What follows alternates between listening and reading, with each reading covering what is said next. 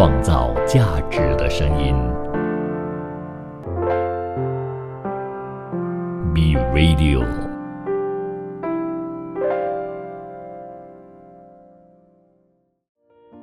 要了解女人的心思，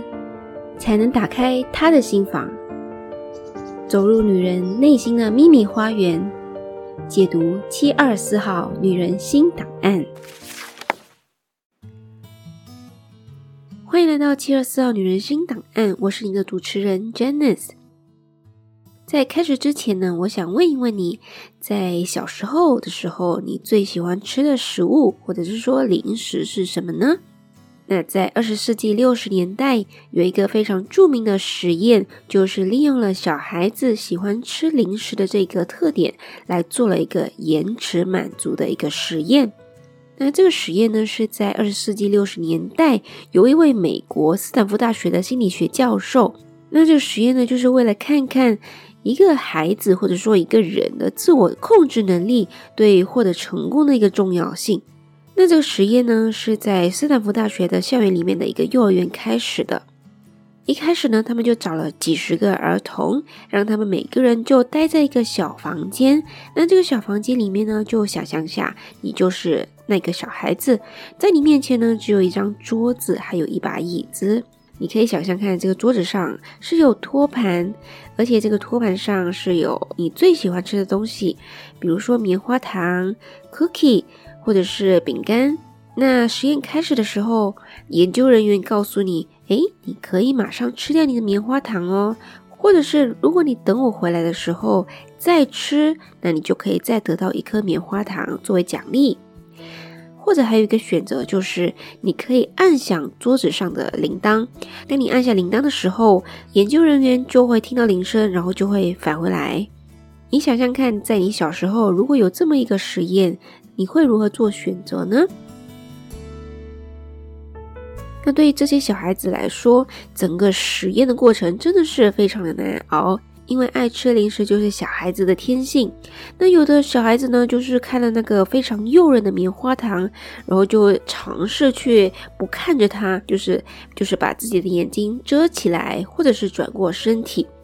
那最后的结果呢，就是大多数的孩子不到3分钟就放弃了。那有些小孩子呢，甚至是没有按铃就直接把糖吃掉了。那当这个实验设计者 Walter Mischel 回忆的时候，他就说，有一些小孩子就盯着桌子上的棉花糖，在半分钟以后就按了一下铃铛。大概有1/3的孩子是成功延迟了自己对棉花糖的欲望。他们决定等到研究人员回来以后，可以兑换或者是获得更多的奖励，也就是多一颗棉花糖。那这一部分的孩子呢，他们坚持了大概有15分钟的时间，对一个小孩子来说是非常非常长的一个时间。那其实为什么要有这个延迟满足的这个实验呢？研究这个实验的设计者就是 Mischel， 他在有一个偶然的机会，他发现有一些少年，他们的学习成绩跟他们小时候的延迟满足的能力是有一种某种关系。在那之后呢，他就开始了一系列的调查，他就是针对这些小孩子的成绩，还有处理问题的能力，以及同学的关系等方面的提问。最后他会发现到，当时候马上按铃的孩子，无论是在家里或者是在学校，都是比较容易出现行为上的问题，然后学校成绩分数也比较低，因为他们通常难以面对压力，注意力不集中，而且非常难去跟别人交朋友。然后呢，他又发现了那些当时候在15分钟以上在吃这个棉花糖的孩子呢，他们在学习成绩上比那些马上吃糖的孩子平均就高出了好多的分数。然后这个实验继续把时间推到他们35岁以后，那当年不能等待的那些小孩子在成年以后会有更高的这个体重指数，或者是更容易有吸毒方面的问题。接下来我想跟你聊聊看，那这个其实在生命史理论 Life History Theory 里面说到，在一个人童年的时候呢，他的社会经济地位，也就是 childhood social economic status， 它是非常会影响一个人在成年以后他这个人的生命史策略，也就是 life history strategy。 而跟这个他成年以后的社会经济地位是关系比较小的，也就是说呢，他小时候是处于一个什么样的一个经济地位呢，是会非常影响他在成年以后对整个生命或者是生命中任何一个阶段做出的反应，或者是策略，或者是决定是有非常大的关系的。那做这些决定啊、策略啊、什么反应啊，是跟他的社会经济地位，也就是他以后赚了多少钱是没有什么关系。那我这里这样子说，可能你也会觉得有一点不太明白，没关系，那 Jenny 在这里就继续跟你说一下。比如说一个小孩，他在小时候他的社会经济地位是比较好的，就是他父母或者是他周围的人能够提供给他一个比较良好或者是富有的一个社会环境的话呢，他的资源是比较充足的，而且是比较稳定的。那这样子的话呢，它会非常容易的形成一个慢策略，也就是我们这里所称为的这个 K 策略。那如果相反的呢，如果是有一个小孩，他在童年的时候，他的社会经济地位是比较差，他这个个体由于他的成长环境的资源是非常的贫乏，而且是不太稳定的，那之后呢，他是比较容易形成这个快策略，也就是称为 R 策略的一个人。什么是快策略，什么是慢策略呢？那这两者之间有什么不同呢？其实快策略就是说，他在决策的时候是相对比较短视，也就是目光比较短浅，他喜欢把到手的钱就很快的去花掉，面对风险的时候是选择更加的去冒险，而且面对风险的时候他更加倾向选择这个更加激进或者是更大风险的一步。那相对来说，如果这个人是 K 策略的，也就是慢策略的个体，他所做的决策是比较为长远考虑的，当他面对风险的时候，他是选择更加的谨慎。那这两者呢，它所带来的结果是非常不同的。那说到这里，可能你会想，难道钱就是真的是决定一切的根本吗？我先卖个关子，接下来下一段我继续再分享。创造价值的声音 B Radio， B Radio 创造价值的声音，这里是724号女人新档案。我在第一段分享了这个很著名的这个棉花糖实验，那这个实验呢非常的可爱，但是呢你在后面也可以看得出来，这个实验的结果就是说，如果一个孩子在小时候可以有一个延迟满足，而且长达15分钟的延长满足的时间的话呢，他在以后的无论是成绩或者是工作上面呢，会有更大的成就。那你认为这个实验的参考价值大不大呢？如果有任何的想法或者是疑问，甚至是你的意见的话，你可以到我的 Facebook B Radio 724号女人新档案那里找到我的面子书专页，然后在那边留言跟我互动。话说回来，刚刚我也有提到什么是 K 策略，什么是 R 策略。K 策略就是他在一个成长环境比较优渥的一个家庭成长，然后他的资源是比较充足，而且更加的稳定，然后形成这个慢策略。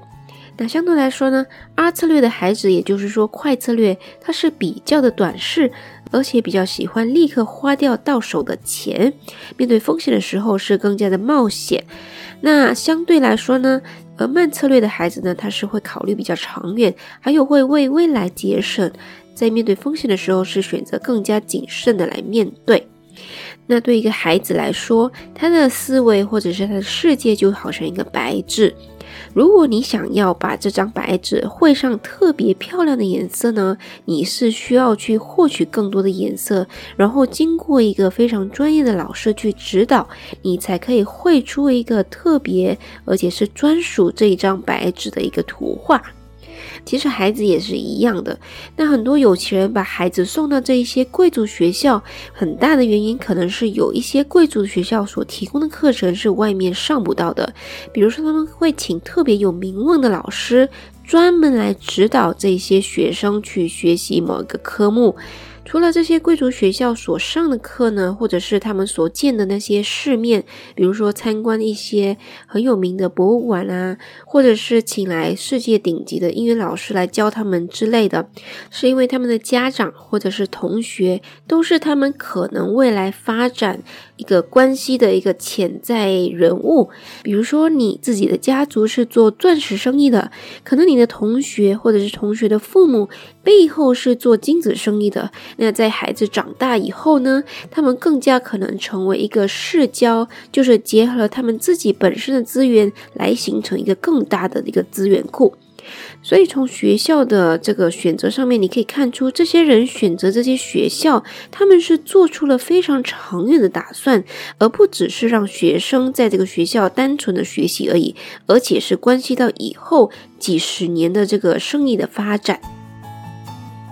正所谓有其父必有其子，当父亲或者是母亲有这样子的一个策略的时候，孩子也会耳濡目染的学习到他们这个深思远虑的这个特质，因为他们的基本条件是非常富足的，是并不缺乏的，而他们唯一要考虑的就是如何把他们所有的财富是进行一个保值或者是升值的一个策略，所以他们要很多方面的去考虑如何为自己的将来打算。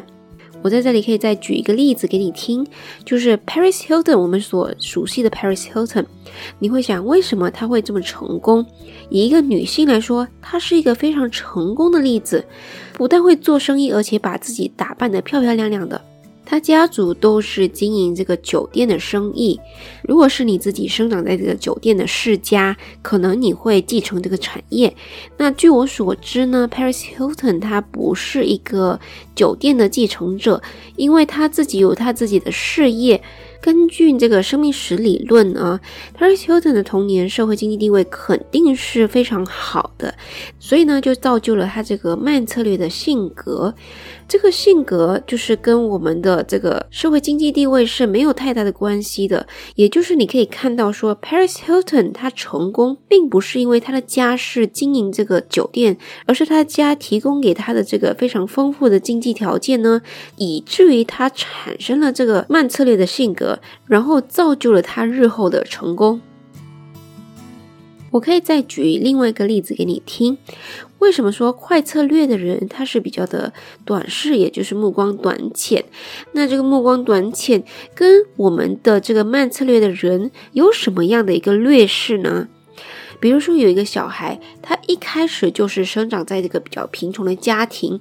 每一天只能赚到10块钱，足够他们每一天的生活费。所以当他们得到这个10块钱的时候，是立刻去拿去买这个所需要的食物吃，很容易培养这个目光比较短浅，拿到手的钱就很快花掉这个坏习惯。那相对而言呢，如果一个小孩在这个富裕的家庭里面，他拿到这个10块钱，可能就是他的零花钱，而不是他的生活所需。而这个零花钱是不需要去满足他这个生活所需的一些物资，比如说食物啊、衣服啊等等的一些事情，所以他这个10块钱就等于是一个锦上添花。如果是在一个非常会经营生意的一个家族里面，他可能就会耳濡目染之下，利用这个10块钱去赚取更多的10块钱，来去把自己的资产丰富起来。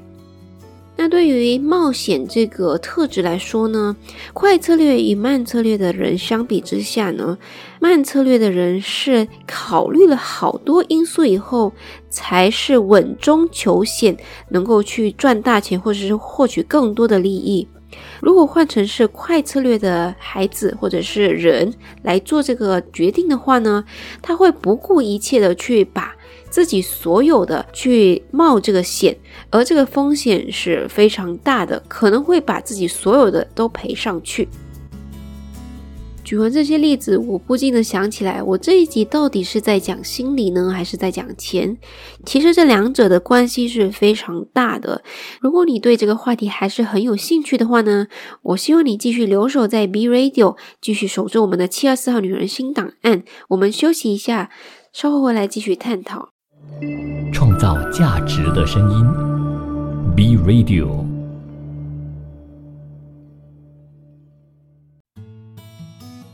欢迎回到724号女人新档案，我是你的主持人 Janice。 在前面的2段我提到一个孩子他的成长环境的经济地位因素非常能够去影响他在日后所做的一个决定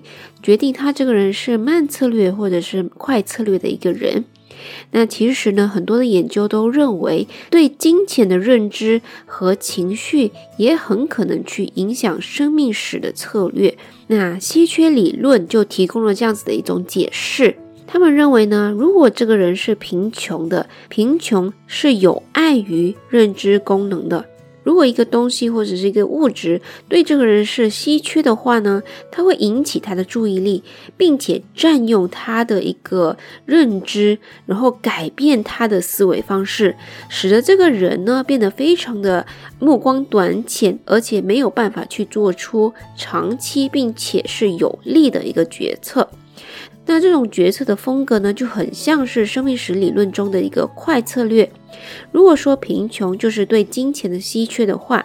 我们可以说有些穷人是因为过分关注金钱而导致他们陷入这个稀缺的陷阱，然后继续的贫穷。这时候你就会说 Janice， 你这么说的话就是说穷人就会越来越穷吗？是的，稀缺理论就是解释了这种贫穷对于一个人的负面影响，而这样子的理论呢，是能够帮助这些研究人员或者是政治人员去怎么去帮助这些穷人去脱贫的一个思路。因为其实我们每个人都生活在不同的生活圈子，比如说当一个医生，他很可能是没有办法完全的去理解当律师这个圈子的一些困难或者是一些窘境，那老师也没有办法去完全体会学生的一些困境，因为每个人的角度是不同的，而这些的理论呢，能够去帮助我们每一个人去了解更多的面，然后针对问题去帮助他们。然后我在这里，我想跟你分享一个非常有意思的一个节目，我想可能你也听过这个节目，也就是富翁变形记。那这个节目呢，常常会邀请一些社会的精英参加，比如说有一些是服装业的大佬啦，上市公司的 CEO， 或者是大律师等等的。他们是需要用1个礼拜的时间，自己亲自去体验在香港最底层的生活，比如说当一个清洁工或者是流浪汉等等。那其实这个节目有一期是让大家有一个非常大的反响，也就是香港田家公子田北辰这一号人物的出现。田北辰呢，其实他是一个非常有名的一个人，他的父亲是香港纺织界的一代酷王。那田北辰呢，他自己本身就是毕业于哈佛大学的工商管理硕士，是 G2000 还有 U2 服装品牌的创办人，他自己是拥有1000家分店，身家上百亿的一个人。那来到这个富翁变形记呢，他必须要在3天时间之内，他自己去体验这个时薪只有25港币的一个环卫工的一个生活。那在体验开始之前呢，他的信心非常的爆棚，他就说他自己是信奉自由市场，但是如果你有斗志的话，即使你是弱者，仍然可以变成一个强者。但是很快的他就被打脸了，因为当他开始底层的生活以后，他逐渐发现了很多现实的生活是身不由己，还有很无奈的。当一开始转换的时候，他是住在一个非常小的一个地方，平均只有15平方尺的一个地方。平常有豪车接送的他呢，是没有办法去交出这个13块钱的交通费，而甚至在便利店的时候，他是没有办法买起自己想要吃的东西。他认为生活条件非常差，他还可以忍一忍，但是穷人的工作环境就是让他非常的崩溃，因为他拿着是最低的回报，吃着最便宜的饭，但是他却要工作17个小时，就是说他一天里面只有7个小时是能够休息的。一开始的2个小时就感觉是过了4个小时一样。然而走在路上的时候，他也很害怕别人会发现他。还有他发现就是当他在走路的时候，因为自己本身就是一个清洁工，所以有的人甚至是捏着鼻子很快的去经过他。其实一开始的时候他是有心情跟他的邻居聊天，但是经过一整天的工作的他回到家的时候却直接休息了。其实如果是真正的清洁工，很多人就是为了养家糊口，在休息之后他还要去做一个夜班，一天就是工作大概17个小时，每天只能睡5-6个小时。那经过这一次的变形记以后呢，田北生就说他觉得非常奇怪，在这2天当中他就是只是考虑如何去吃饱填饱肚子，而且是没有什么盼望的。他在工作的时候或者在休息的时候是什么都不想，因为他在努力工作就是为了吃一顿好吃的。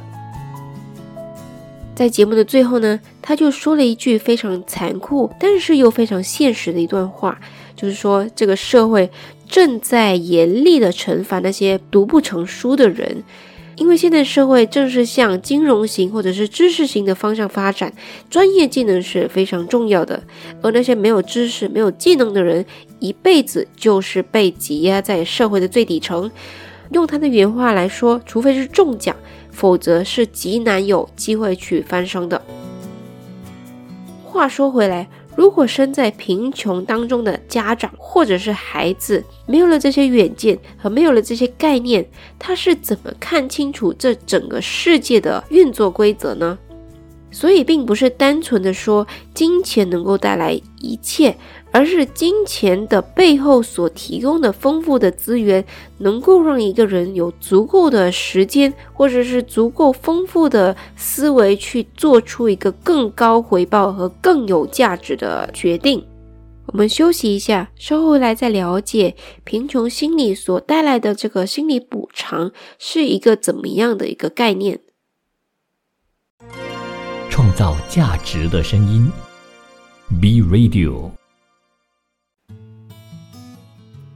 欢迎回到724号女人新档案。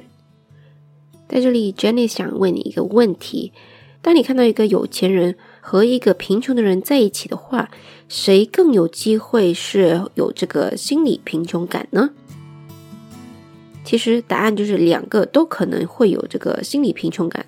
那为什么我这么说呢？首先我们来要了解什么是心理贫穷感。心理贫穷感就是说，当一个人所处的外界物质条件已经达标，并且获得更好的物质条件的机会也不匮乏的话呢，一定存在某种心理因素促使这个人做出避免失去金钱或者是追求获取金钱而甘愿去冒风险的这个行为。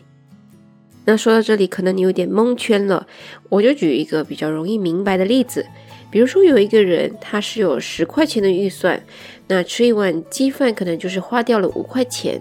照理来说呢，如果他不够饱的话，他可以去利用这个5块钱去买这个另外一碟鸡饭，或者是甚至买一个热狗什么的来去把这个肚子给填饱。但是呢，如果他这个人是有心理贫穷感的话呢，他可能在当中就是做出了一些小举动，达到这个省钱或者是获取更多金钱的这个策略。比如说他会跟老板娘去要多一点的饭，或者是多一点的辣椒，甚至甘愿去冒着老板会翻脸的这个风险去问老板，请问老板我可以要多一块鸡肉吗？但我说这个例子可能有点不太实际，就是人家做生意嘛，怎么可能给你一个鸡肉却不要钱呢？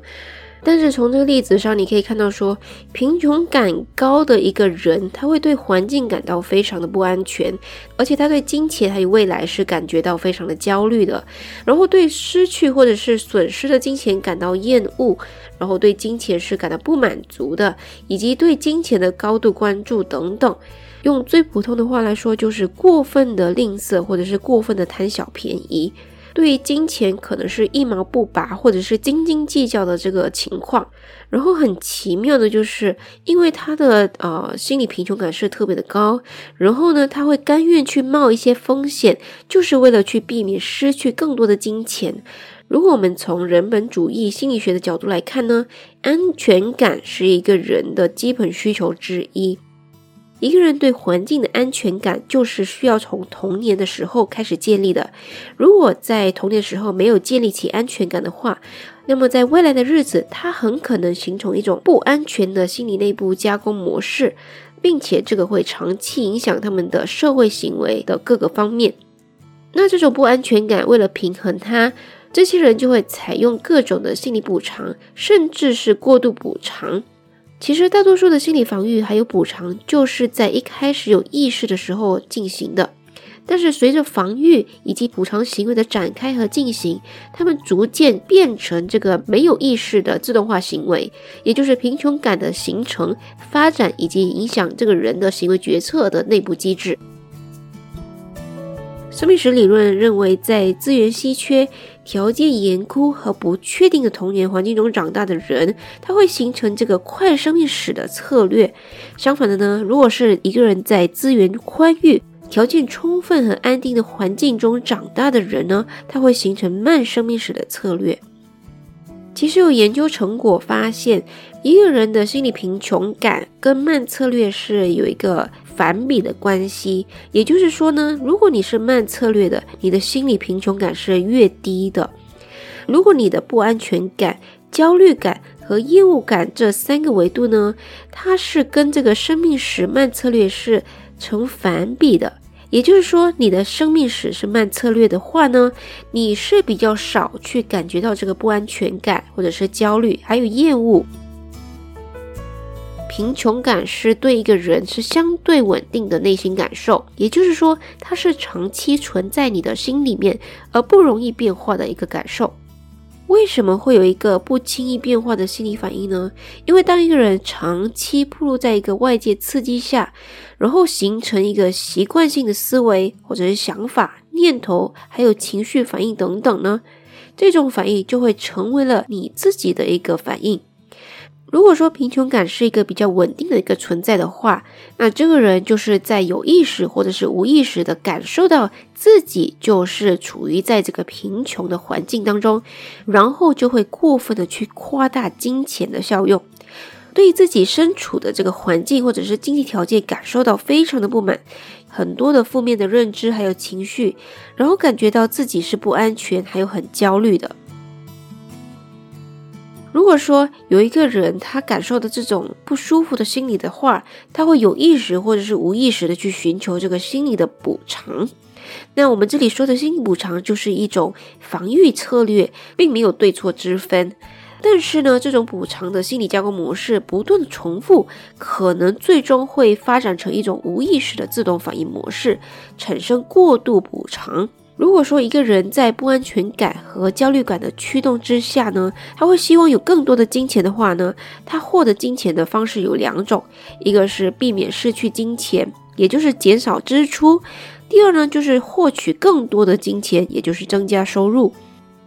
其实只有真正贫穷过的人才知道贫穷的滋味，没有贫穷过的人是很难理解贫穷人的思维方式以及行为逻辑。所以当你觉得自己或者是身边的人有这样子的贫穷心理的话呢，先不要去否定这个人，而是去了解他背后的故事。如果你从根本去理解一个人之后，再透过长时间的聊天以及陪伴，你可以减少他的贫穷心理，从而能够帮助他的生命。这里我可以推荐你看两本书，第一本就是《富爸爸穷爸爸》，这是广为人知的；第二本就是《穷人缺什么》。而这本书里面有一句非常有意思，就是说贫穷是一种心态，不仅是金钱的缺乏，还有意识、毅力和行动上的贫乏。安于贫穷的生活造成了穷人的自傲、虚荣、懒惰、僵化。只有将安于现状几个字从头脑中彻底删除，打破现状，不断进取创新，才能走出穷人圈。这里是724号女人新档案，祝你心理富足，我们下一期再见。创造价值的声音 B Radio。